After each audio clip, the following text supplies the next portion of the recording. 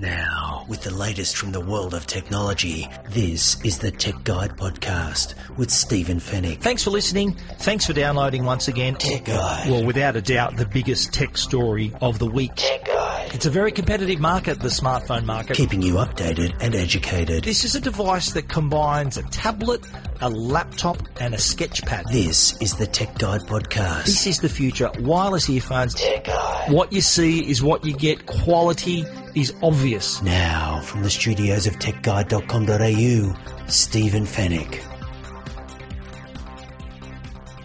Tech Guide, episode 334. Hello and welcome to the podcast that keeps you updated and always educated about the latest consumer tech news and reviews.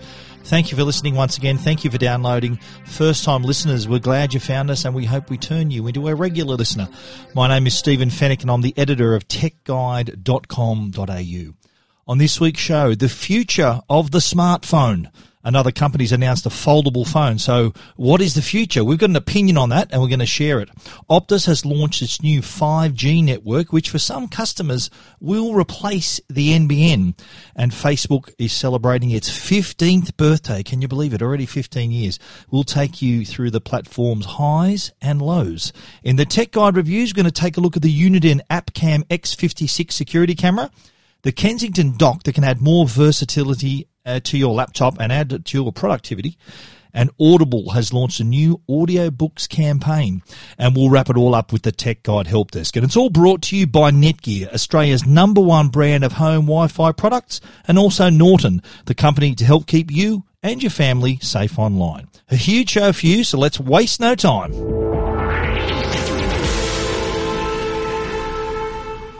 Well, the talk of 2019 is certainly going to be, in the smartphone space, is certainly going to be all about foldable phones. The form factor is going to radically change this year. I've actually just posted a video too on our Tech Guide YouTube channel. You can view it on Tech Guide as well on the website. But it is my take on what we're going to see this year, as well as what I predict will be the future. So you can watch it, you can listen right now, but you can also watch it. There's some great overlays of the products. You can see some of them that's coming out, but hope you can tune into that YouTube video. But it is no denying it, 2019 phones are going to fold. We've already seen Samsung's Infinity Flex display. They announced that back in November and demonstrated it as well at their developer conference. And I'm thinking the second half of the year we'll probably see the product, but it would not surprise me if at their Unpacked event on February 21 in San Francisco, where they're going to announce the S10, it wouldn't surprise me if they also unveiled this product as well. It probably won't be available for months, but it wouldn't surprise me if they do this. The reason being, it's a few days ahead of Mobile World Congress. They'll get the jump against over all the other brands. So it wouldn't surprise me if perhaps they may unveil this product as well. So it's going to have that AMOLED screen, small screen on the front, AMOLED screen inside, opens up like a book, and then you get the larger screen on the inside. But they're not alone. There's other companies. Huawei came out just a few days ago and revealed that not only is it going to be a foldable device, it's also going to be a 5G device as well. So Huawei among the first as well of the major brands to introduce a folding phone. Well, at the Consumer Electronics Show, we also saw the world's first foldable phone, and this was from Royole. This is a Chinese company. The product is called the Flex Pi. Now, this was a device that I compared to a wallet. So the screen is actually on the outside. So imagine you're holding your wallet in your hand, and the exterior of the wallet is a screen. So the front half is a screen, the back half is a screen. When you open it up completely, the whole thing is a larger screen, a single screen. And it's a very chunky product though, pretty large, a bit cumbersome, not as sleek and sophisticated, I think, as a lot of customers have become used to with their devices. But it did work very well in the few minutes that we had it in our hands, and there is a video of us using it on Tech Guide on our YouTube channel as well. We did handle it and did use it, took photos with it, and it seemed okay. Now, it appears to be running Android. We're not exactly sure, but it just gave us a taste of what's to come. Other companies are thinking of doing the same, including Motorola. Who remembers Motorola and that great Razr flip phone? That they were absolutely dominating with that device. But then when the iPhone was introduced and smartphones came along, the flip phone kind of died. But it may see a resurgence. I've seen some video online, and again, this is in my YouTube video that I just posted yesterday, of a possible return of the Razr. But this time out, you open up the device and the screen runs top to bottom inside. Remember before the screen was in the top half, keypad and buttons on the bottom half? Well, imagine the whole thing when you open it up is a screen. It'll be probably slightly wider as well. So in total, your screen size could be up to like 7 inches if it's completely opened. And then you turn it on its side and you've got this beautiful cinema screen shaped screen. So you can view your movies and your content on the go.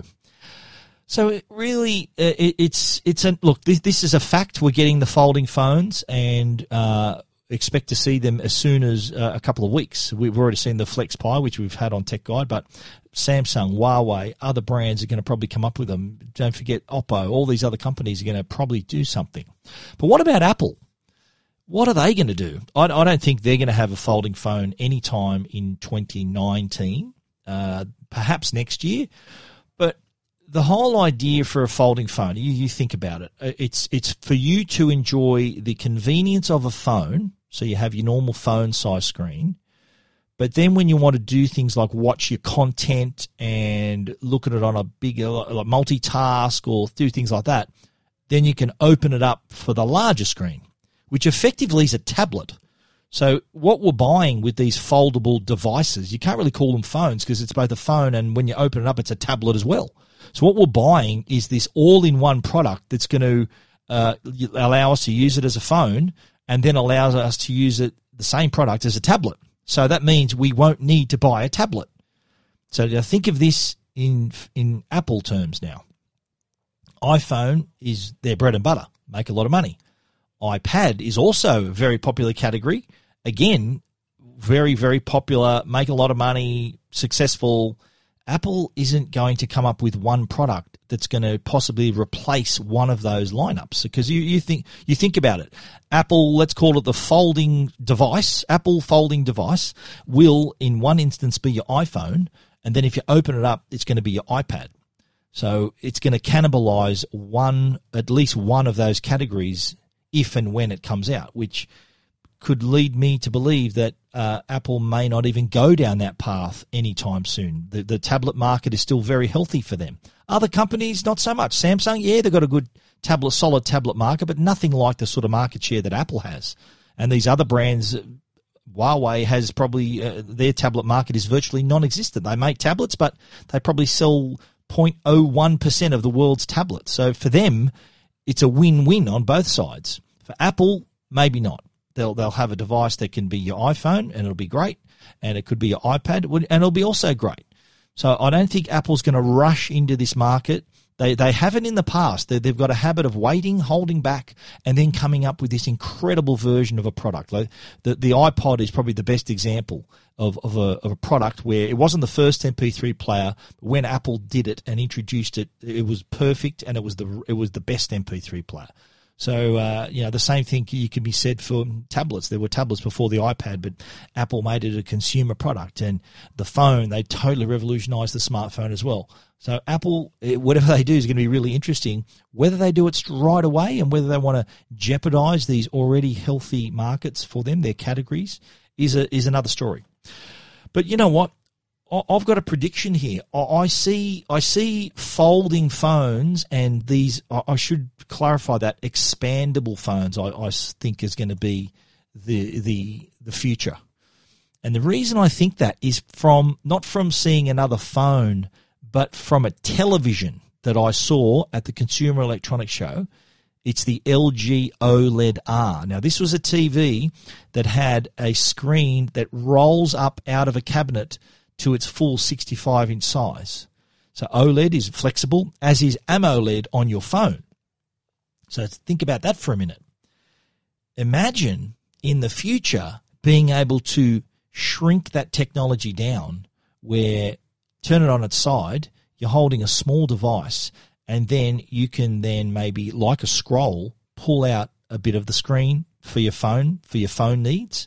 When you want to do something a bit larger, watch a movie or some content or a game, you then can pull it further out of that device.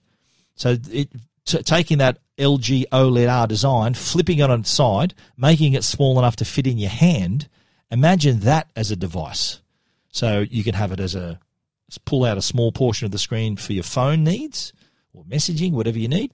And then when you want to sit down and do some, maybe be a bit more productive or watch a movie or multitask several apps, then you can pull that screen out of that block even further. So have maybe a 10-inch screen. That, to me, the technology exists. I know it's a television and on a larger scale, but that, to me, would be the ideal solution. Forget the folding things, and you could keep the device relatively small because the screen is going to roll out from the device. That's what I'd do if it was up to me. That would be my ideal device, which would be both a phone and a tablet for me. Now, if you want to see more and you can see all the devices and examples and all that overlay, you can read our story on Tech Guide, which has the YouTube video in there as well. But head over to the Tech Guide YouTube channel and subscribe. We're going to be doing a lot more video this year, so we want you to help us build our audience. So get in there, subscribe, and you'll get a notification for all our videos when they're released. But the first one we did, or the most recent one we did, we've done videos before, but the most recent one we did was all about the foldable, whether foldable or rollable is the phone of the future.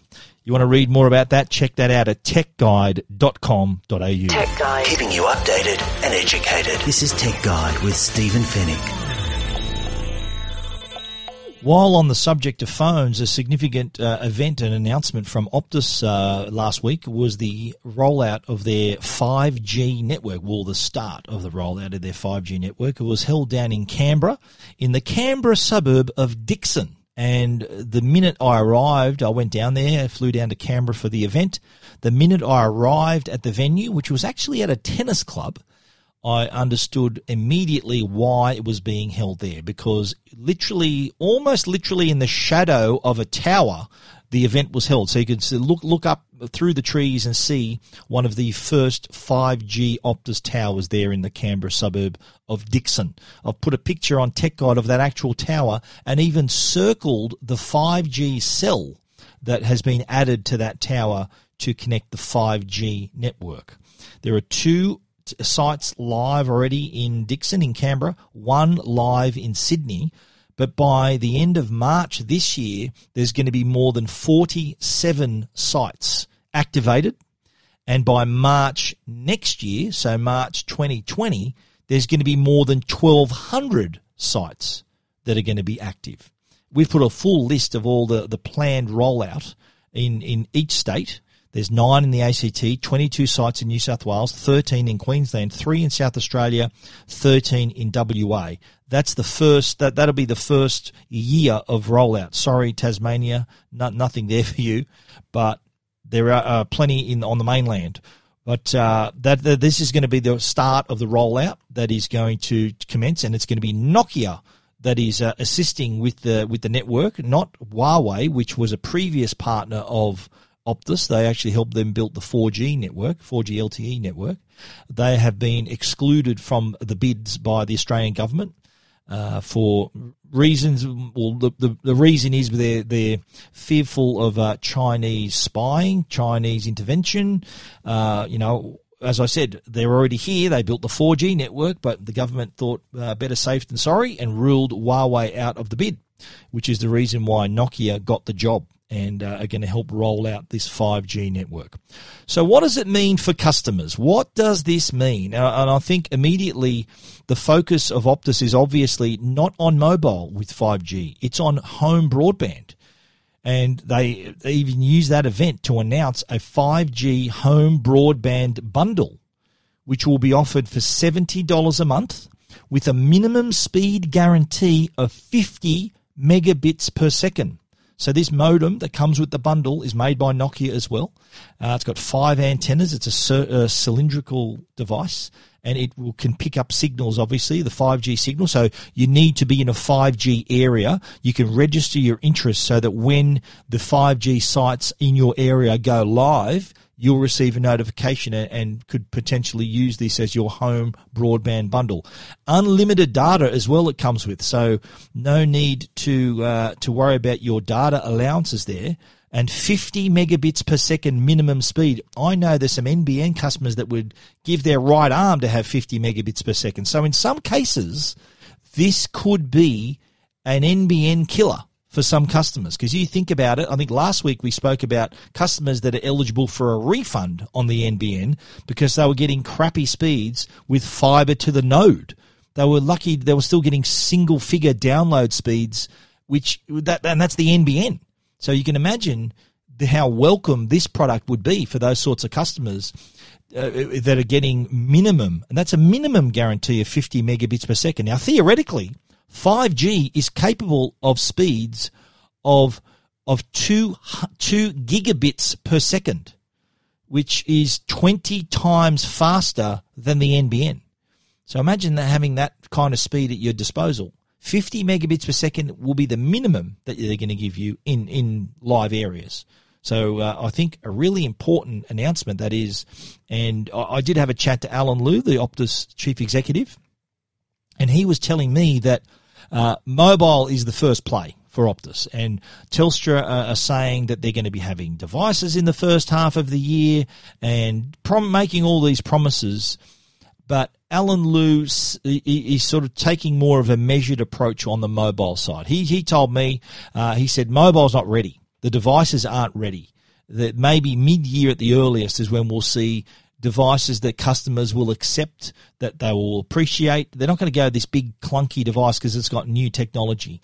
So the feeling we got there was that second half of the year we'll see when Optus start offering compatible 5G handsets to its customers. And I asked him, I said, well, Telstra are claiming that you're going to be they're going to have their devices in the first half of this year. And his response is, and I'll read this quote, he said, let's wait and see. The mobile part of 5G has got a ways to go, and we do depend on not just ourselves to deliver it, but our partners. And, of course, these handsets have to look nice, otherwise they won't be accepted by customers. Reason I'm reading this rather than playing the interview is that the sound quality was really poor. We were in a very windy spot, and it's just not good enough quality to play on the podcast here. It's just too windy. We could barely hear each other. So that's the reason why I'm reading his quotes rather than playing the actual interview that we did. So, he's saying that mobile is more secondary. Broadband, home broadband is kind of their focus at the moment. And then when the handsets arrive, we'll see a lot more of them as well. So Optus, pretty exciting times there with a 5G network, and of course they're going head-to-head with Telstra, who always want to be the first. Each of these networks wants to build out their network as best they can, retain their customers, maybe even invite new customers on board as well. So keep an eye on that. There's 2 stories we've written about it, about the initial rollout, as well as our story quoting Mr. Liu, the Optus CEO, and he says that, yes, this could replace the NBN for some customers, so definitely worth checking out. If you want to take a read of those stories, you know where to find them, techguide.com.au.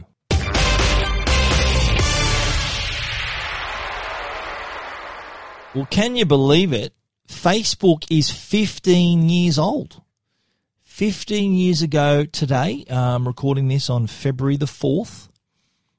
15 years ago, February the 4th, 2004, a young man by the name of Mark Zuckerberg in his Harvard dormitory launched a new website.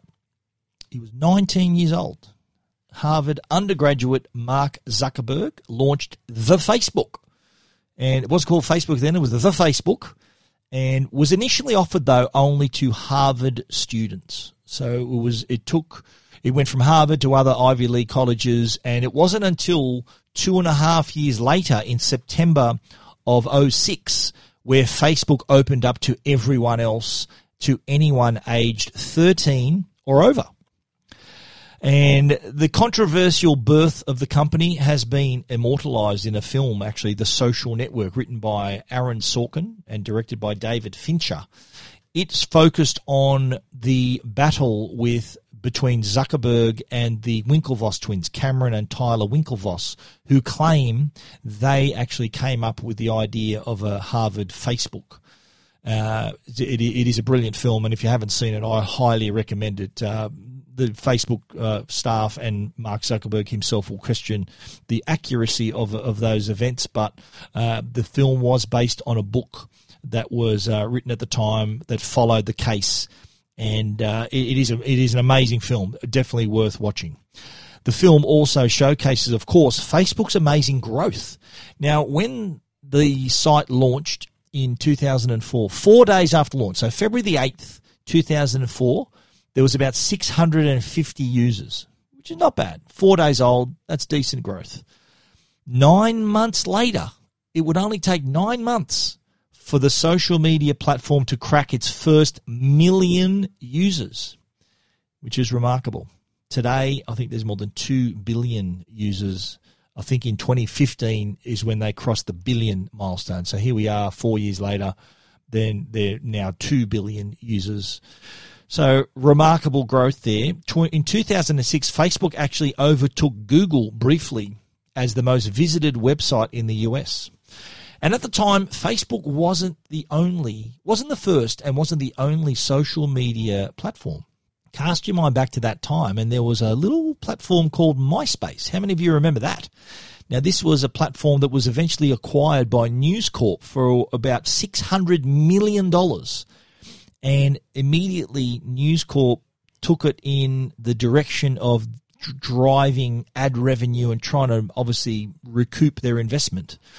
And that kind of worked against them because Facebook, the strength of its platform was that the users were shaping the platform. The users were the best engineers for the platform at that time, and they weren't chasing the ad revenue dollars. They are now, kind of almost sort of behind the scenes. They're doing that kind of without us knowing.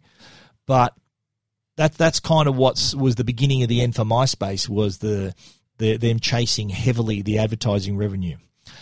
But another big thing, another shot in the arm for Facebook was the launch of the iPhone. So the whole smartphone, introduction of the smartphone with the new iPhone back in 2007, that really started the rocket growth as well. And Facebook was one of the first mobile apps of the new iPhone, and then eventually Android. And now most of its traffic is from mobile. Can you believe? So that's pretty significant.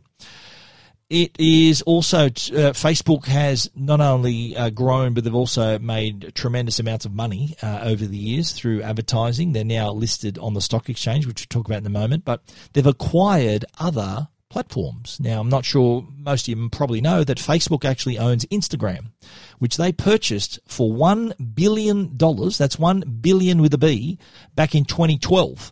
Now, at the time, everyone thought, wow, how much, that's so much money.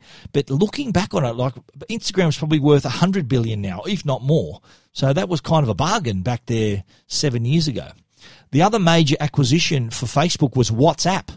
And that's a popular app that I'm sure you've heard about. And I don't know whether you knew this either. WhatsApp is so popular. But it was purchased by Facebook for $19 billion back in 2014. So yeah, they own Instagram, they own WhatsApp, and there's even talk that Facebook's thinking of bringing all of the messaging platforms for those three apps, Facebook Messenger, Instagram, and WhatsApp, into one platform. But I don't know whether that's going to succeed or whether it's actually going to go ahead, but that was the talk last week. Facebook also acquired virtual reality startup Oculus VR as well. That was a lazy $2 billion they paid for that as well. Facebook went public in 2012, one of the largest IPOs, that's initial public offering. One of the largest IPOs ever, with 421,235,615 shares offered at a price of $38 a share.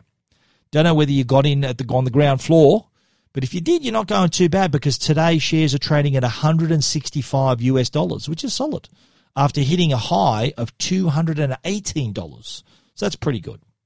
Now, Facebook, of course, hasn't been without its controversies. There's been plenty over the years, privacy issues and data issues, how our data is used and targeted advertising and all these things.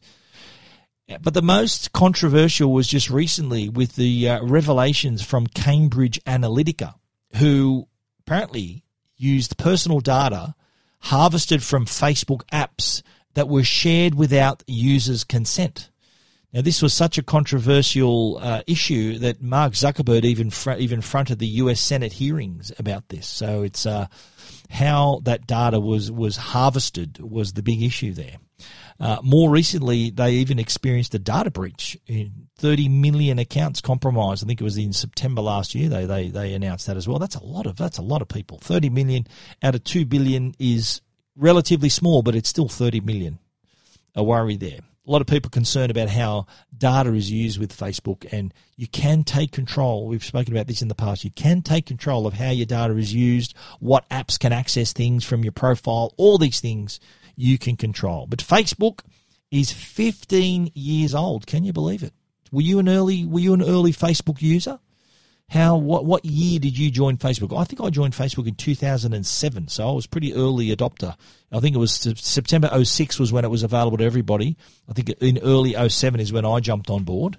I can tell that because you know how it gives you your Facebook memories every day. Some of them go back as far as early 2007. That's how I know. And you can find that information out as well. But hit us up on Twitter, @Stephen Fenech. Tweet me. Tell me when you joined Facebook. Or leave a comment on our Facebook page, Tech Guide Facebook page, which we have shared this story there as well. Tell us when you joined Facebook. And are you still a member of Facebook as well? That's important to know also. If you want to read more about this story, you can check that out at techguide.com.au. Tech Guide. This is Tech Guide with Stephen Fenech.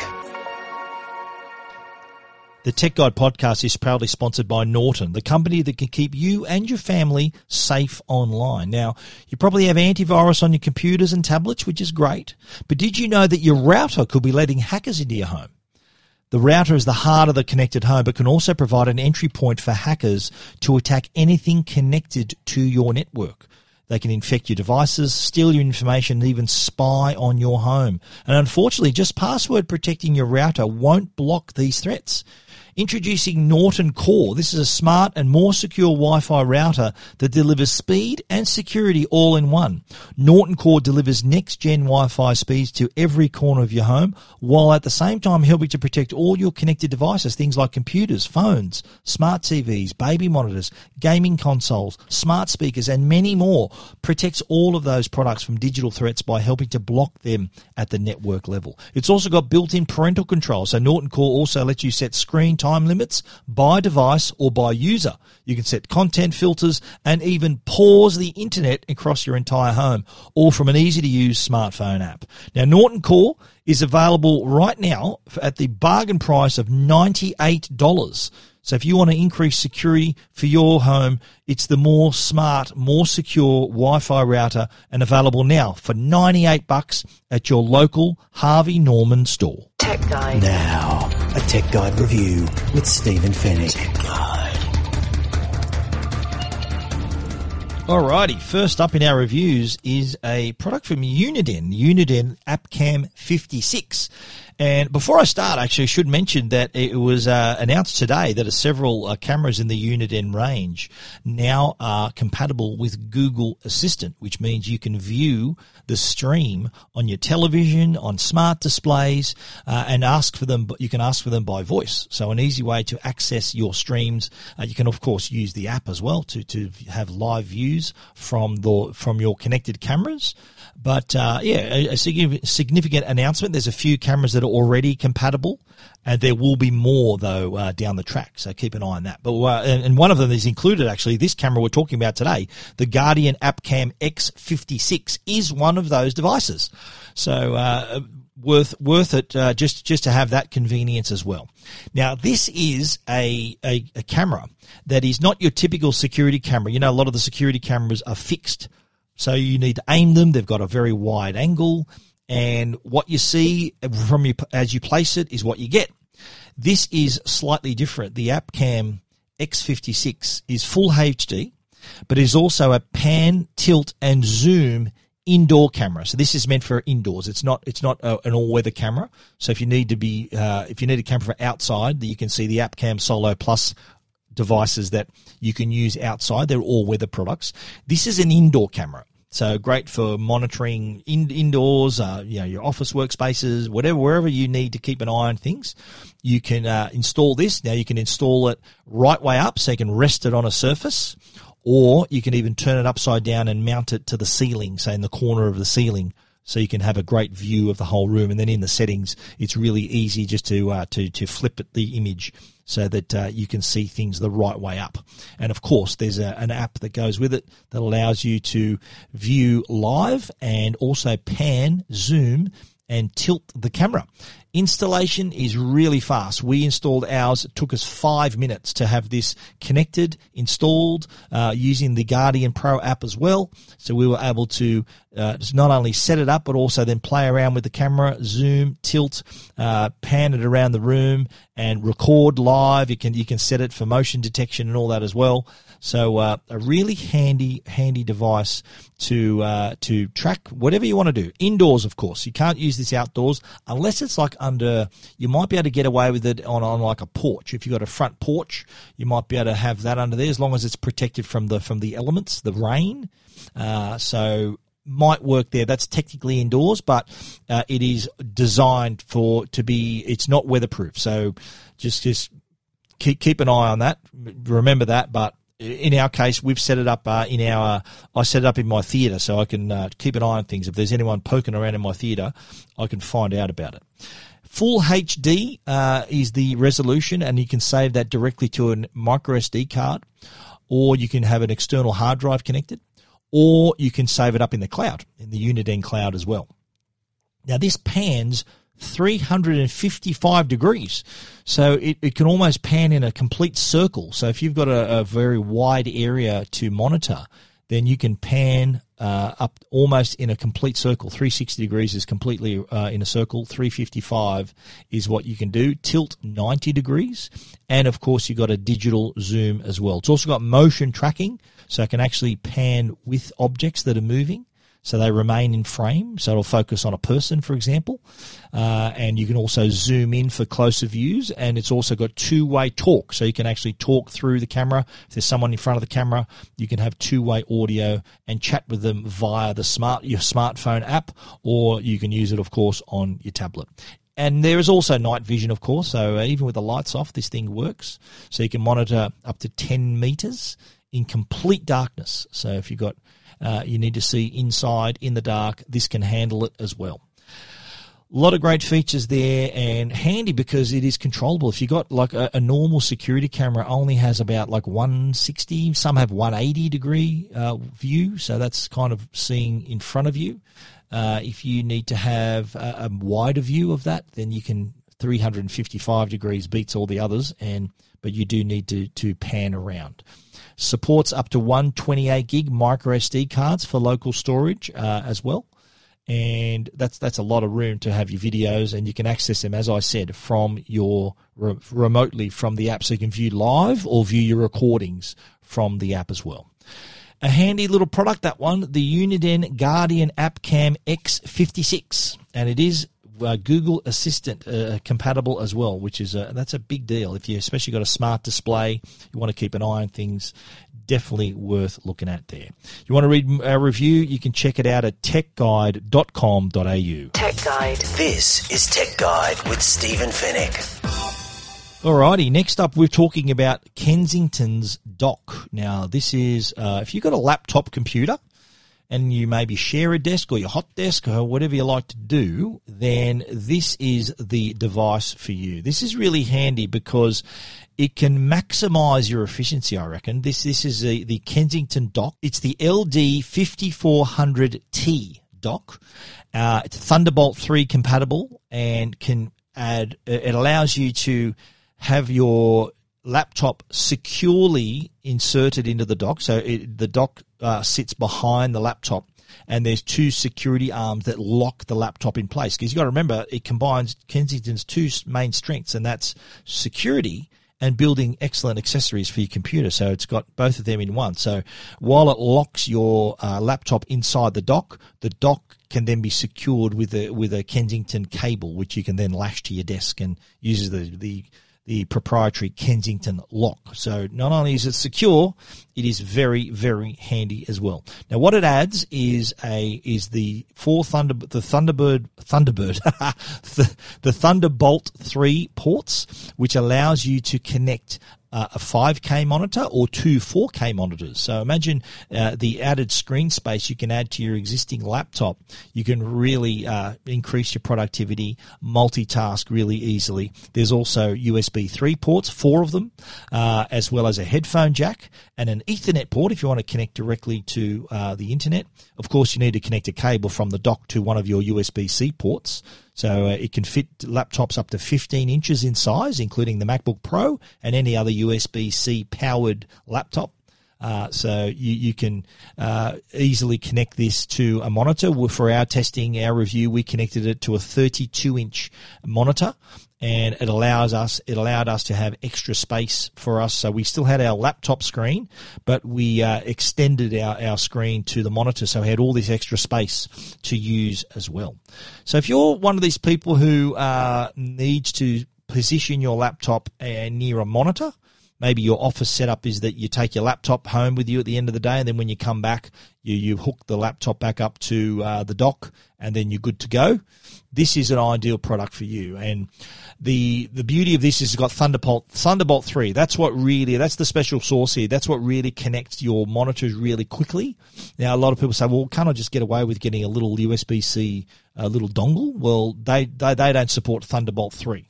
Thunderbolt 3, the speed and for the monitor connection, you do need a product like the Kensington dock to be able to handle that. One thing it doesn't have, a couple of things it doesn't have, is memory card slots. I thought that'd be a really cool little addition to the product, have been able to connect your cards in the back, but no, you still need your traditional USB-C dongles for that. It also doesn't have HDMI, a HDMI slot to connect your laptop to a monitor or a smart TV. There is a dongle you can get for that, but Thunderbolt 3 is way better than HDMI anyway. But again, if you've got a dongle, HDMI can help you there, but USB-C, Thunderbolt 3, which looks like a USB-C port, that is the go when you want to connect a monitor. The speed, the data transfer, that's way better than HDMI. The other thing is that it's because it sits at the back of your laptop. You've got to really reach around to the back. In fact, you've got to stand up to connect things. And so if you are, that's not a real deal breaker, but a minor inconvenience if you do want to get up and change cables and add cables and do things like that. That was a little bit of a hassle, not too bad. Now, the security arms. You're probably thinking, well, geez, can't someone just pull the security arms open and take off with your laptop? Well, no, they can't, because the security arms actually are activated by a tiny fob that comes with the dock. So you place the fob on the side of the device, and it unlocks the arms. So you can then spread them out, take your laptop, and then be gone. But then again, when you want to come back, you tap the fobs to unlock it again, and then once you then push the arms in, the arms go in on either side of the screen and rest just above the keyboard there. There's pictures on Tech Guide, you can see it a bit more clearly, and then it locks it into place. Then you can carry that fob around on your key ring as well. So you don't leave that laying around the desk, because someone could grab it and then unlock your laptop. So security is in mind there, so you're not going to lose anything. Security and convenience come together with this product. Now, another thing about it isn't cheap. The Kensington dock is $449.99. Let's call it $450, but it does add a lot of convenience to your laptop experience. So rather than you going out and buying large desktop computer and all this sort of stuff, the laptop now is powerful enough to run two monitors through a device like this. So if you're a serious user, then this is a decent investment. If you don't really need to connect two monitors and really go to town with your laptop, then you might give this one a miss. But if you're serious about this, if you're a hot desker, sharing a desk, you want to increase your productivity from your laptop, then this is the one for you. And of course, you can add a keyboard and mouse so that you can have your laptop off to the side and still have full view of the monitors as well, because you can't close the laptop lid. It's got to be open all the time because of the security arm. So you can still, of course, access your keyboard on your laptop if you have to, but then that kind of blocks your view of the monitors in front of you. You need to have it off to the side if you want to do that, or best solution would be, and we've got pictures of it on Tech Guide, have a separate keyboard and mouse so that you're totally unencumbered if you want to stay productive. The Kensington LD 5400T dock, that's a Thunderbolt 3 dock. It's $449.99. Well worth it if you're a serious user. And if you want to read our full review, you can check it out at techguide.com.au. Next up, we're chatting about Audible, and they're in the news again with another campaign. Remember last year? It's already been a year since they had Michael Bolton. Remember that commercial? That was cool. I'm a fan of Michael Bolton, and I actually got to see him at their launch event last year for the campaign. But this year, new campaign, and it's starring actress and comedian Rebel Wilson. And it's a funny one, this one, because it's out there. Of course, Audible is the massive source of audiobooks, one of the biggest sources on the planet for audiobooks. And they set this campaign up to like it was a political campaign, with Rebel Wilson starring as the Minister for Words. And the mission was to make words great again. Now, this is backed up by a bit of research. Audible.com.au showed that 80% of Aussies feel their conversations are more negative as a result of listening to dishonest politicians and depressing news and completely uninspiring leaders and public figures. So that was the basis of this research and this campaign, to find words that are uplifting and inspiring, and in the form, of course, of audiobooks.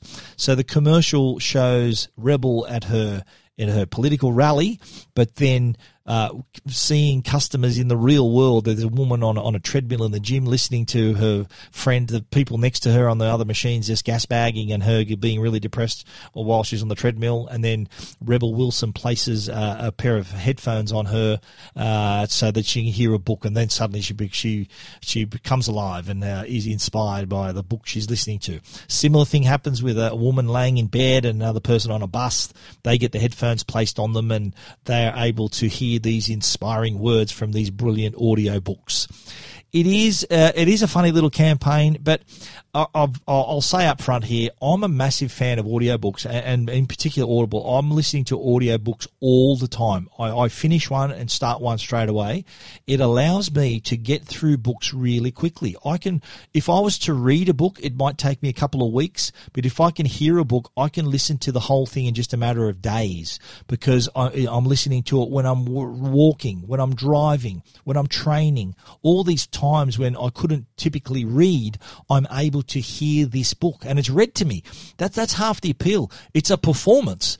The narrator really does a great job in relaying the book to you. So if it's a work of fiction, it's a performance. Even if it's non-fiction, there's some great narrators that really add to the enjoyment of the book, and hence the reason why this the books are so enjoyable to hear, and why this campaign has started in the first place. The interesting research, though, uncovered some interesting facts. Now, have you all heard of Magda Szubanski, I'm sure? She is believed to be the best representation of how an average Australian speaks. So, topics covered, language used, she's typical of how an Aussie would talk. Now, international public figures were more trusted than those from Australia, would you believe? Michelle Obama topped the list of most trustworthy figures. She happens to have a book in the bestseller list as well there, and narrated by herself. So her book, narrated by her. And I've got to say, there was another audio book that I listened to in the last year. It was Hillary Clinton's book, What Happened, narrated by Hillary Clinton. So Hillary Clinton was talking to me. She was reading her book to me, and same thing you can do with Michelle Obama. 72% of Australians think that some public figures could benefit from using better and more inspiring words. That's why this campaign was started in the first place. So interesting, those stats, and they've obviously want to back up the reason why they're kicking off this campaign. Listening to good audiobooks, it is inspiring. I've got to say, I've heard some great audiobooks. I've learned a lot of things from audiobooks, and I'm a massive fan. I've even shared Rebel Wilson's favourite audiobooks with you as well, and that includes Becoming by Michelle Obama, which we mentioned as well, narrated by Michelle Obama herself. Reckoning by Magda Szubanski, narrated by Magda Szubanski, who has been named as your typical Australian voice there. Even The Happiest Refugee by Anh Do, narrated by, you guessed it, Anh Do. What I Know for Sure by Oprah Winfrey, narrated by Oprah herself. So you can see where we're going here. Her number one book, though, was Matilda, written by Roald Dahl. That's narrated by Kate Winslet. So you see some pretty top-name actors and actresses that are also lending their voices to these books as well, because, as I said, it's a performance. It's incredible. Definitely worth listening to. Check it out, Audible, and we've put the campaign. You can view the campaign video on our story on Tech Guide. Rebel Wilson, some of her best work there. So if you want to check that out, you know where to head to, techguide.com.au. Keeping you updated and educated. This is Tech Guide with Stephen Fennick. Tech Guide. The Tech Guide podcast is proudly sponsored by Netgear. They're Australia's number one Wi-Fi brand, and they're the company behind Orbi, and they're issuing the Orbi Challenge. If you buy a Netgear Orbi Wi-Fi kit, you can get better home Wi-Fi or your money back. So take the Orbi Home Wi-Fi Challenge today. They wouldn't issue this challenge if they weren't confident in this product. Orbi Wi-Fi systems, they're designed for any size home, large or small, from apartments and lofts to single-family homes and sprawling estates. No more dead zones, no black spots, just better Wi-Fi across the board. And for those times when you need a little more, Orbi add-on satellites gives you additional coverage inside and out. Perfect for backyards, garages, and even the granny flat. In today's modern household, Orbi's tri-band Wi-Fi system lets you stream your favourite movies in 4K and play online games by providing ultra-fast Wi-Fi no matter how many devices are connected. Orbi plugs into your existing modem and is really easy to set up with just a couple of clicks. And not only does it work great, it looks great too and blends into your home's decor. Orbi's the easiest, fastest, most expansive and advanced mesh Wi-Fi network available today. And don't forget, take the Orbi Home Wi-Fi Challenge, better home Wi-Fi or your money back. Orbi, better Wi-Fi everywhere. Tech Guide. Now, answering all your tech questions, the Tech Guide Help Desk. Couple of questions on the Tech Guide Help Desk this week. The first is, I had an email from a reader who'd received a notification about Google Plus. Now, Google Plus is the social network that Google attempted to create, and they've decided now to shut down. So it didn't really work out for them. But the reader was concerned that, look, I've got an email about this Google Plus business. Does that mean that Gmail and Google Photos are going away as well? No, it doesn't. Google Plus is going to shut down. Gmail and Google Photos are still going to be there for you no matter. That's they're not going to get rid of those things. They are super big, super important. Google Plus, not so much. That's gonna be shut down this week.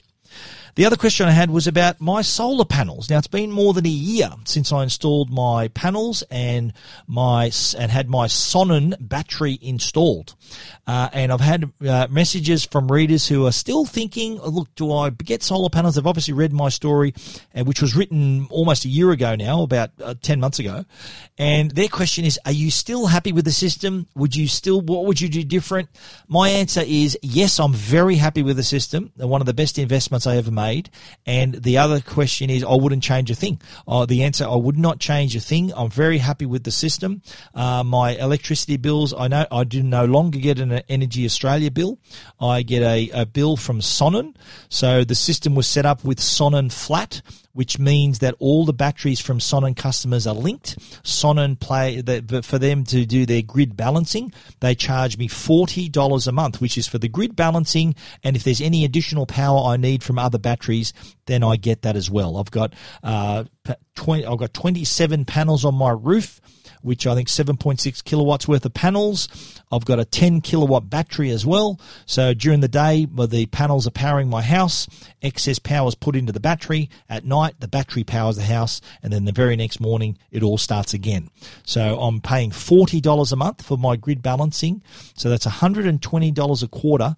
back a year and a half ago when I was receiving electricity bills, those bills were about $650 to $800, $900 a quarter as well. So the savings are obvious there. This system is going to pay itself off in about 4 to 5 years. So yes, to answer your questions, I am very happy with my panels and my Sonnen battery, and absolutely would not change a thing, and highly recommend for people to maybe contact Natural Solar there. That's who installed it for me. They are one of the exclusive distributors of the Sonnen batteries, and of course they can install your panels. I've also got a Solar Edge inverter as well, so definitely worth it. If you're thinking about doing it, get on the phone. I think get a quote, get it done now. You're going to be amazed how much money you're going to save with your electricity bills. If you want to read more about that, we've written it up on techguide.com.au.